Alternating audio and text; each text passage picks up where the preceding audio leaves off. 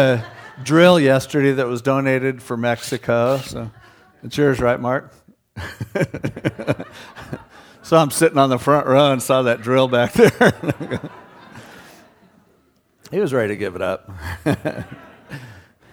Let's turn in our Bibles now to Ephesians chapter 4. As we continue this study through the book of Ephesians, where Paul left us off last week was talking about the unity of the body of Christ. And he, as we saw in verse 4 of chapter 4, there's one body, one Spirit. You were called in one hope of your calling, one Lord, one faith, one baptism, one God and Father of all, who is above all, through all, and in you all. So you hear this, one. And if that's true, you got to wonder, why is it so difficult to get along with others? Why is it so difficult to be the church? Well, the fact is, although all of those things are true, it's also true that each of us is one. Each of us is an individual. We're all different. And so figuring out how to find unity within the diversity that we have is the real challenge that life presents to us as the church, as the body of Christ. And it's important for us to get this because so often the substitute for finding unity within diversity is to force through conformity for everyone to be the same. This is what the cults do, basically, is brainwash people, and you see them, and they're all the same. They talk the same, they look the same, they act the same. That isn't what God wants for the body. He created us with differences. He wants us to be different. He wants us to discover the beauty and the wonder of diversity, at the same time finding a unity that's within there. And how he does that, to a great degree, is through spiritual gifts, the gifts of the Spirit. So we're going to enter into this morning a section of Ephesians that talks about the gifts. Now, right away, when you hear about gifts, it can be controversial or difficult, as soon as I hear gift, because I am a terrible gift giver, and I'm not much better at receiving gifts. It's hard to buy me something, because if I really want something, I just get it. And at the same time, I don't fake it well if I get something that I don't want. I remember my first birthday after Ann and I got married, she got me a present.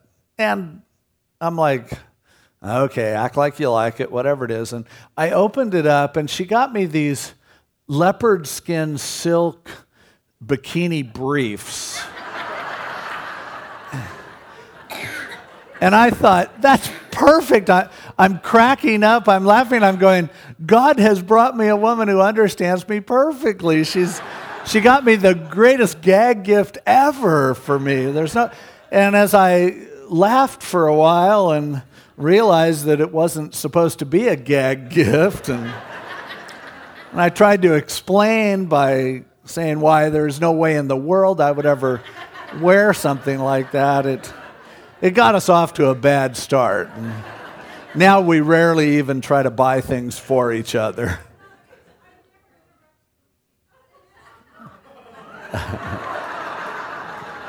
Could we get an usher to get that lady out of here? Anyway, her intentions were good. But that's why, there are certain people who there are some people, if they get me a gift, I know it's going to be perfect. But I'm not that type of person generally who's that way with people.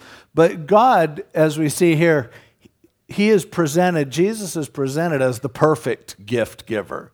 He is the one who gives us exactly what we need. And scriptures teach us that he gives each of us something different as a gift or a package of gifts, the uniqueness that we have that prepares us for bringing to the body all the diversity that's ours, but at the same time having it coordinate with the beautiful unity that the body of Christ is supposed to do.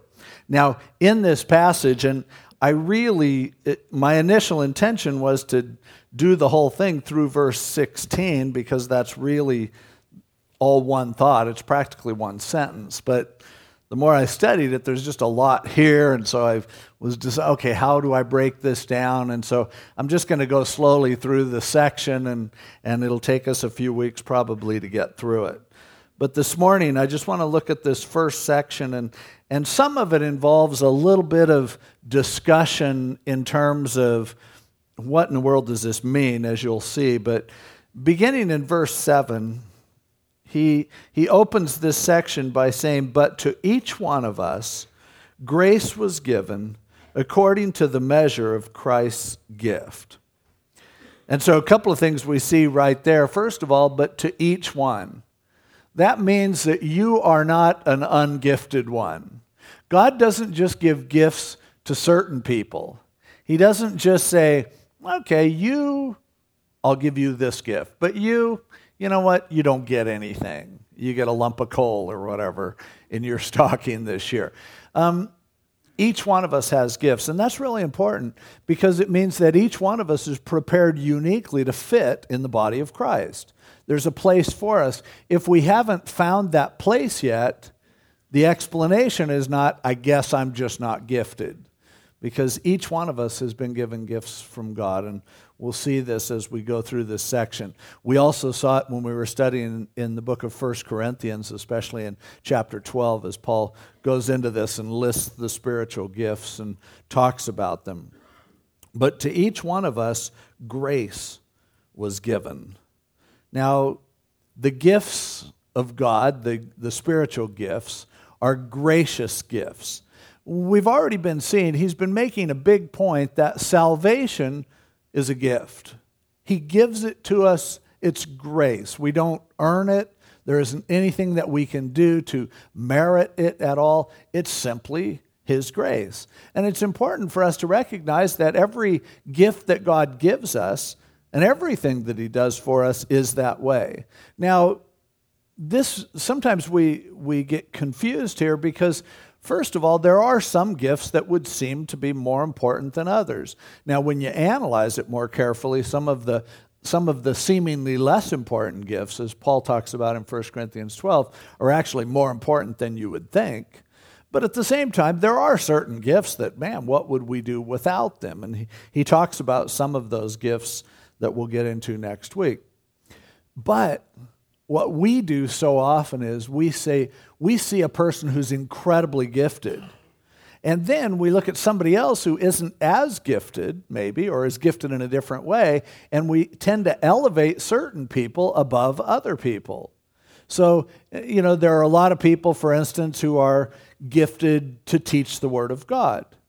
But let's face it, some are more gifted than others. And so if somebody's really good at it, we put them on a pedestal, we make a big deal about them, we create this star thing around them, they have a bunch of toadies following them around, and we build them up and we expect so much from them. And that ignores the fact that they didn't earn it. They aren't something special just because their giftedness is special. It's God's grace. And then so often, when you are the one who is gifted, you begin to look at yourself and you puff yourself up and you begin to think, boy, when God saw me, he recognized my potential. And boy, does he want... And so often you have people who try to promote themselves. It's important to recognize that when God gifts us, it's purely from grace. So just like our salvation, you can't brag about it, you can't compare yourself to others, you can't get an inferiority complex about it, because every gift is a gracious gift from God. It came for free, nobody deserved it. And he goes on to say, to each one of us grace was given according to the measure of Christ's gift. Jesus Christ is the gift giver.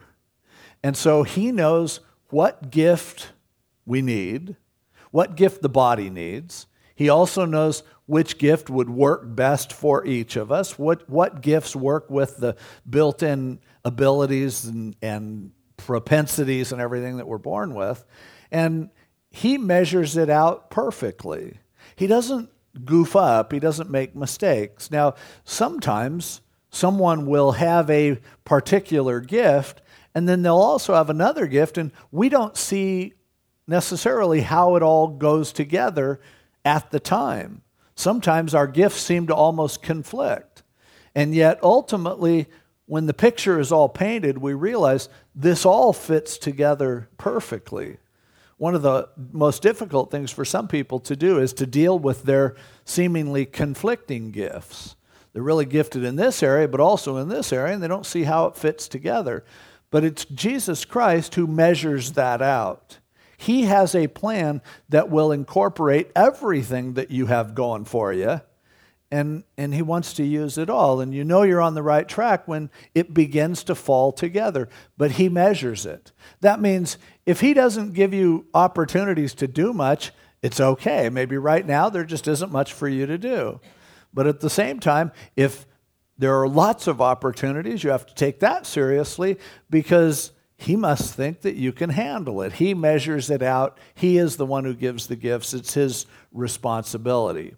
So with that as kind of a foundation, to remember Jesus is the gift giver. It comes from his grace. He decides who gets which gift, and every one of us has a gift.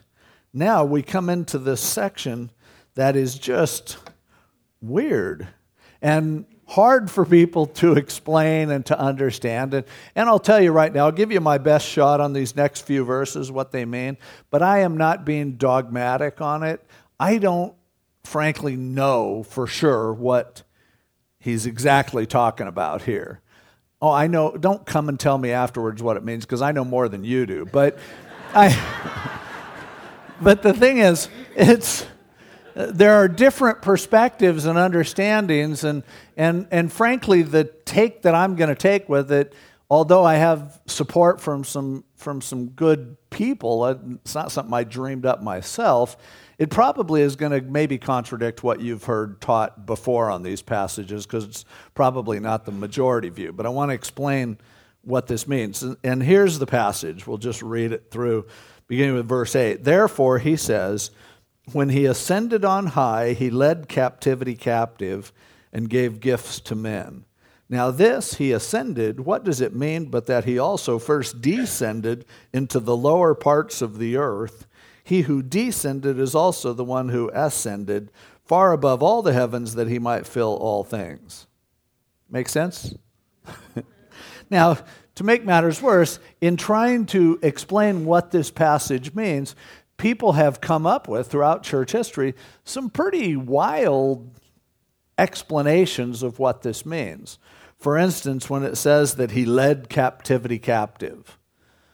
How do you lead captivity captive? Well, there has been a tradition within the church, and by the way, a lot of this developed in the Roman Catholic Church, and it goes along with their ideas of purgatory, that after you die, you have to go and suffer some more, and there's still a battle, and you work your way through these stations of suffering, and eventually you might get to actually make it to heaven, which is wrong.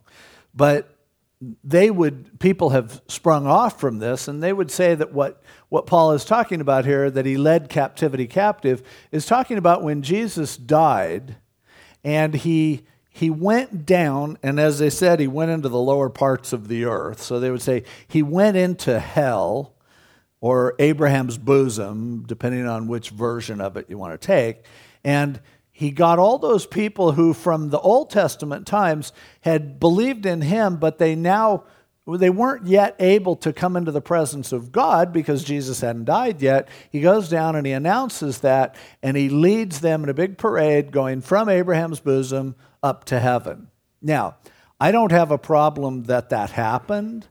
At some point, Jesus must have certainly brought people to the presence of God from Abraham's bosom based on Jesus' parable where he talked about Abraham's bosom, assuming that's to be taken literally. So I don't have a problem with this view. What I have a difficulty with is, what in the world does that have to do with what he's talking about, and gifts in particular? And then I also think that calling people who were in Abraham's bosom and now they're going into the presence of God, saying he led captivity captive, that doesn't mean a whole lot. That doesn't really connect, because they were captive in Abraham's bosom. That's stretching it. But then to have them be captive in the presence of the Lord, that's a real leap, and it's hard to figure it out. Now, he here in verse 8 is quoting from the Psalms, and turn over with me to Psalm 68. And you'll see some other difficulties that come into play here. And sorry if this is a rabbit trail, but we're going through the Bible, and I would just want you to understand those things that we read. Psalm 68, David is giving a psalm of praise to God, all the different facets of who God is. And it's clear that he's addressing God because he uses every name for God practically that we know. He calls him Yah or Yahweh, which is that covenant name for God there in verse 4. He calls him Adonai, which is Lord. He calls him God or Elohim. Uses all these different words for God. And then we come, in verse 17 of Psalm 68, it says, the chariots of God are 20,000, even thousands of thousands. So he's showing this military power. The Lord is among them, as in Sinai in the holy place. And then he says, you have ascended on high. You have led captivity captive. You have received gifts among men, even from the rebellious, that the Lord God might dwell there. Blessed be the Lord who daily loads us with benefits. Now, one thing that you might have noticed, comparing verse 18 here to Ephesians chapter 4 and verse 8, is Paul seems to have misquoted Psalm 68. Because when Paul quotes it, he says, when he ascended on high, he led captivity captive, and he gave gifts to men. He gave gifts to men. Over in Psalm 68, it says he received gifts among men. Now, that's a significant change. The two words don't mean the same thing. And so there are people who question the inspiration and inerrancy of Scripture just based on the fact that they say Paul misquoted Psalm 68. Well, first of all, let me lay that to rest for you. Paul, first of all, he knew Psalm 68, obviously. He's quoting it. He certainly would have known that he changed one word in his quotation. But remember, too, Psalm 68 was written by David under the inspiration of the Holy Spirit. Ephesians 4 was written by Paul under the inspiration of the Holy Spirit. If the Holy Spirit wants to change a word in something that he wrote, I think it's totally fine for him to do it, and he probably had a really good purpose in it. It's kind of like when, you hate to hear people sing someone else's song and change the words. It just doesn't seem right. But if the guy who wrote the song changes the words, then that's perfectly legitimate. Bob Dylan, who's one of my favorite singers, you go to hear him in concert, he changes the words of every single song every time he does them. But he wrote the songs. He can do that. And the Holy Spirit, if he wants to take something that he said and now give it a different emphasis, that's fine with me. Now, why in the world would he make that kind of a change? Well, here's why. He received gifts and he gave gifts. Who is it that gave gifts? Who that gives us spiritual gifts? It's Jesus Christ. Who is it who receives those gifts? Us. But Paul in Ephesians is referring to us as the body of Christ. So Jesus is, on the one hand, giving the gifts, and at the same time, he's really receiving them. He's the beneficiary because as we are members of his body, we are receiving from him. Okay, does that make sense? Now, something else I want to point out to you here that's really important. Jesus is clearly God. This is one of the most powerful scriptures that you can't argue with, and it's one that I'll sometimes bring to those who deny the deity of Christ. Because you go to Psalm 68, who's he talking to? Yahweh, Elohim, Adonai. Paul says, talking to Jesus. Ooh. So Jesus is God. So what? Well, Jesus is God and he is the gift giver. We begin to see his qualifications for giving gifts. But let's go back to unravel the rest of this stuff. Because, okay, let me just say, the picture that Paul is giving us here seems clearly in both passages to be a reference to a practice that they had when they would conquer an enemy. They would parade the enemy down the streets to celebrate their victory, and in doing so, they would take plunder and stuff that they had won, and they would toss it out to the people. The people who had supported the army, the people who had stayed back to be faithful, plus all the soldiers, they would take the wealth that they achieved from that victory, and they would toss it out into the crowd as they paraded the losers down the street. Might seem like a strange tradition to you, but that was something that they would do, and that seems to be the image that David was drawing on in Psalm 68, and that Paul is probably referring to here. So, if we grant that, who are the captivity that he laid captive? Well, who was it that had us captive? What were we slaves to? We were slaves to sin. We were slaves to Satan and to his lies. We were slaves to this worldly system. Everything that kept us from functioning until he set us free by what he accomplished on the cross.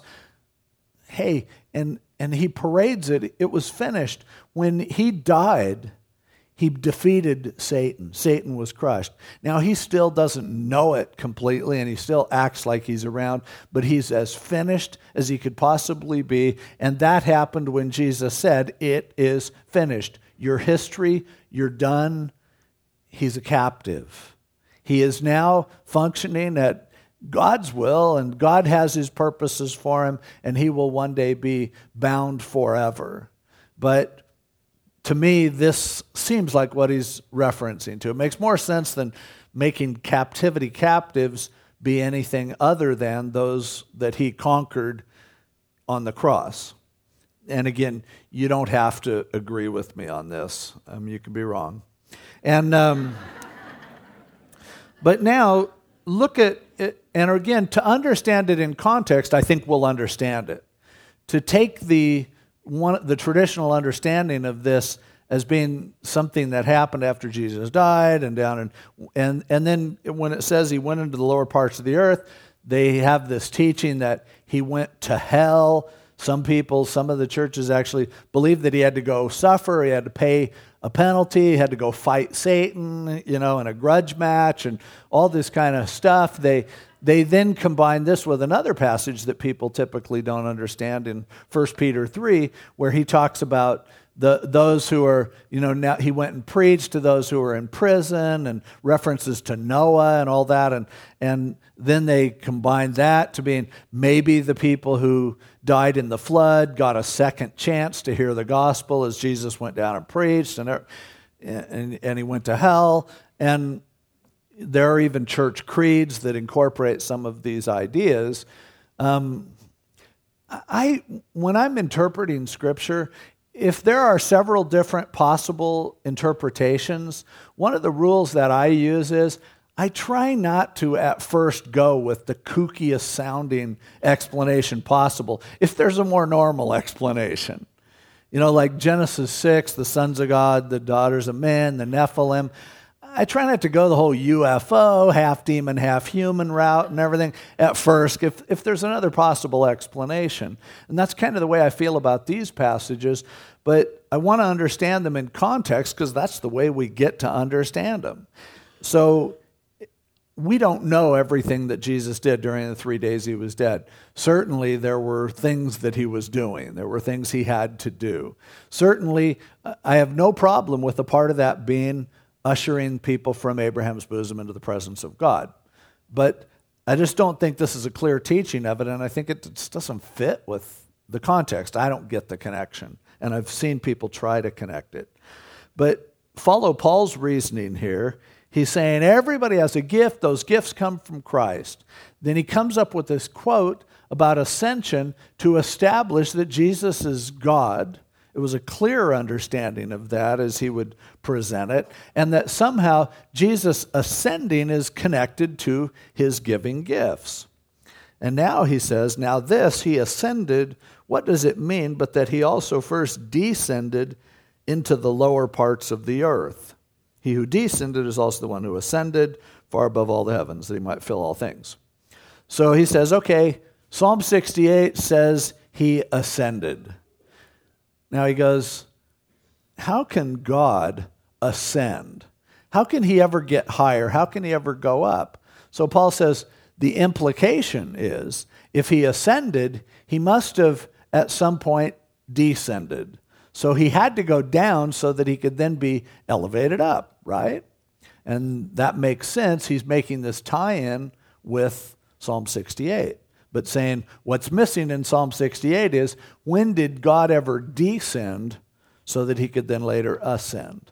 And of course, we know that's Christmas. That's the incarnation, when God became flesh. Philippians 2 talks about this. He didn't hang on to the fact that he was God, but he emptied himself. He made himself of no reputation. He humbled himself by becoming a man, by being a servant, by ultimately dying death on a cross. Therefore, God has highly exalted him and given him a name which is above every name. So he has been exalted to an even higher position because of his willingness to become a person. Okay, which brings us to, he descended into the lower parts of the earth. What does that mean? Well, over in, actually, you can turn to Psalm 139 if you'd like. You just warmed up and know where Psalms are, middle of your Bible. But Psalm 139 uses an interesting phrase. David's talking about how God always knew him. And he says, Psalm 139, beginning with verse 13, "For you formed my inward parts. You covered me in my mother's womb. I will praise you, for I am fearfully and wonderfully made. Marvelous are your works, and that my soul knows very well. My frame was not hidden from you when I was made in secret and skillfully wrought in the lowest parts of the earth. Your eyes saw my substance being yet unformed, and in your book they were all written, the days fashioned for me when as yet there were none of them." Well, when was he skillfully wrought in the lower parts of the earth? David. The lowest part of the earth he could get to was when he was formed in his mother's womb. That's clearly what he's talking about.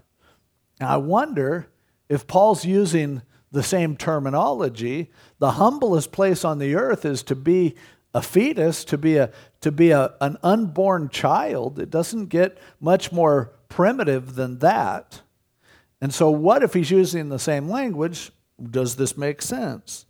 He ascended means that he also first descended into the lower parts of the earth. Never used to refer to hell, by the way, but clearly in the scripture used to refer to being on the earth, being in that humble position of being an unborn child. Now, would this make sense? I think it does. Here's why. Basically, what he is depicting here, as I see it, is the two most significant events ever in the history of the world. We celebrate our two biggest holidays, if you don't count Super Bowl Sunday, which I put right in there, but Christmas, when the God of heaven became a man, when he descended to earth, and Easter, when he rose from the dead, he came up and then shortly thereafter went up into heaven. Two huge events. We would be sunk without either one of them. Why did God have to become a man? He couldn't connect with us, relate to us. He couldn't die for our sins unless he was one of us. One thing God didn't know, with everything else that he did know, God did not know what it feels like to be a person. God did not know what it feels like to be tempted. He didn't know what it feels like to be hurt, to be lonely, to be let down and disappointed. That's something that when you're God, you just don't get it. But in a desire to be connected to us, He became one of us. He humbled himself. He descended. He came down just as low as it could be to be a little baby, to be one of us and live the life that we live, tempted in everything as we are, yet without sin. It was critical that he connect to us in that way. Now, the disciples would have loved to have had Jesus just stay here. And I'd love it. It's too bad that we don't get to just talk with them, face to face, walk with them, hang out with them. But he had to leave because there was something that was as important as his descension was, his ascension was critical as well, because he is the one who today is at the right hand of the Father interceding for us, sticking up for us, defending us, saying, I died for him, I died for her. He forever liveth to make intercession for us. And it's vital, critical that he do that for us and that he do that from his throne in heaven. He's ascended to the mightiest place ever so that we could bow to him, so that we could depend on him, so that we can trust in him, so that he can continue daily to be our intercessor, our Savior, continuously. Now, between the two of those things, I see this is what Paul is talking about. And here's why I think it matters. He's talking about gifts. Now, who knows best how to give us gifts? And there are two aspects, but Jesus Christ is the one who is uniquely qualified in every respect to decide what gifts we need, to give us those talents that are necessary, to place us in the right place for us to function as a body. And here's why. As God, he knows everything, and he has all power, and he's everywhere. So you're talking about a pretty good gift giver right there. But he was the one who had descended and became one of us. And on the basis of that connection, you better believe he remembers what it feels like to be tempted, to be hurt, to be disappointed, to be lonely. He knows what you're going through personally and intimately. And so he really understands the kind of gifts that you need. He really understands the kind of connections that he needs to create in order for the body of Christ to do what the body of Christ does. It's so hard to give gifts to someone who's so different than you that you don't have that connection. I remember several years ago, a lot of the guys from our church we went on a motorcycle ride. A lot of us had bikes, and we were out riding. We went on just a beautiful ride up to Idlewild, and we parked next to a little lake, and we were there worshiping the Lord, did a little Bible study, talking. And one of the guys on our ride, a guy named Jerry Ray, who since moved out to Texas, but as we were talking, he had a beautiful Harley, and he was a successful guy and just a likable guy, great personality. And it just blew my mind. As we were talking, all of a sudden he goes, it'd be nice if we, having our bikes, if we could find a way that we could actually bless others by doing this. And I go, yeah. And he said, I was homeless for a couple years. I'm like, what? You? He goes, yeah, I was homeless for a couple years. And he goes, I was thinking it'd be really cool if we got all our bikes together and we got backpacks. And people in the church got backpacks and put stuff in them. And he goes, I'll tell you what homeless people like, because this is what I would have appreciated. Like a toothbrush, McDonald's gift certificates, a blanket, some energy bars. And he just went down the list, and he knew I didn't know what a homeless guy would want. He thought of things I would have never thought of. And then I also thought, isn't it going to be offensive when, we ride down with these expensive motorcycles into the poor areas of town? Aren't they just going to look down their noses at us? He goes, they're going to love it. He goes, when I was homeless, I had dreams of maybe someday I could get out. Maybe someday I would. And so for me, man, I would see a nice motorcycle and I would be like, oh, it was inspiring. It gave me hope. And I go, okay. And so we started that ministry, and God just blessed it and has as we've continued on in that ministry. But it started because there was a guy who knew what it was like to be homeless, who knew what kind of a gift would matter to somebody who's living in the streets. That's Jesus.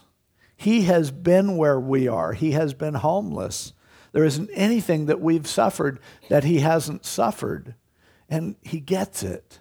And so that gives him a perfect perspective to be the one to give us gifts. But then he's also ascended on high. He's God. He has all the resources of heaven at his disposal. Nothing limits him. Oh, I might know what would be a great present for someone, but I don't have the ability to deliver. You know, I could be like Oprah and just give everyone in here a car this morning, but I'd have to pay for them. General Motors isn't going to donate them to me.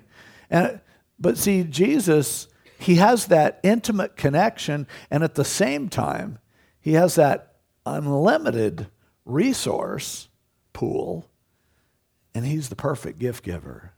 And so as Paul lays this out for us, what he's saying is Jesus Christ is the best person there is to choose your place in the body, to find the gifts that you need and that the body needs, to find a place for you to fit in. And it's hard, it's awkward. We have to experiment a lot. It's not an exact science, finding your gifts. But as we go through the passage, he wanted us to know right up front, listen, this is Jesus' job. He's capable, qualified to do it.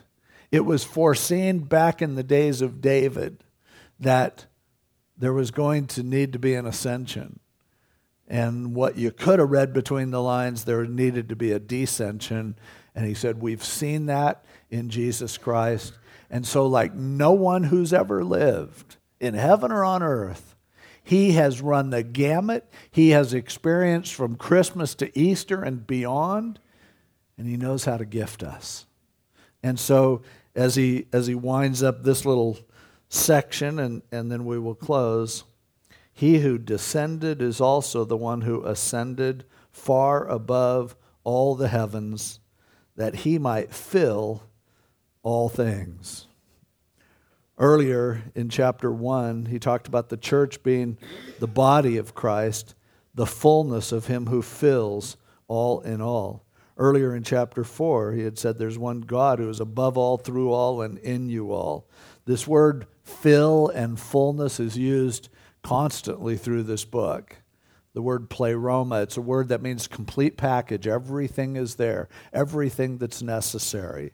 And what he is saying is, as God works through his gifts in us, among us, as he works with the body, as we find out and discover our divine calling, and we fit into what he has called us to do, then what happens is there's a fullness, there's a completion. We can then become closer and closer to the total package that God wants us to be, experiencing everything that he has for us, that he might fill all things, that he might complete everything.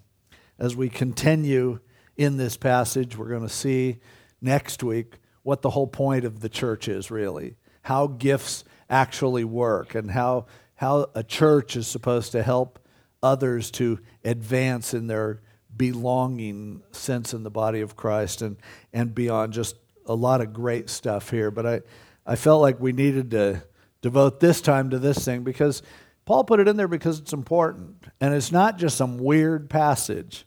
It proves vitally that our gift giver is the perfect gift giver, that he knows what he's doing.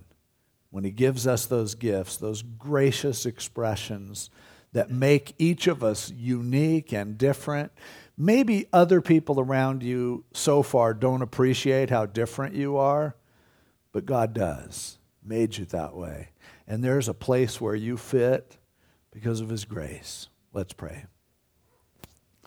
Lord, how grateful we are for you as our perfect gift giver. You know us best, and you know all of eternity best. And that makes you uniquely qualified. And so we just acknowledge, Lord, that we want whatever you have for us. Whatever gifts you want working in our lives, we are willing. Whatever ministries and callings you have for us, Lord, we just want to find that place and perform that function that you've designed because you know what you're doing. Lord, there are some people here who are just struggling because they don't know where they belong. I pray that as we study through this passage, you will begin to reveal to them their place. There are other people here who are trying desperately to be in a place that they're not supposed to be, striving to be something they aren't. Lord, help them to know, by your grace, you know what's best. Help each of us to just receive your will and your calling. God, help us not to try to do more, but help us not to ever settle for less than your perfect will in using us in ministry. So God, thank you for the truth of your word. We trust you. How could we not? You're so capable. You're so qualified. Teach us as we continue going through this great book of Ephesians. We pray this in Jesus' name. Amen.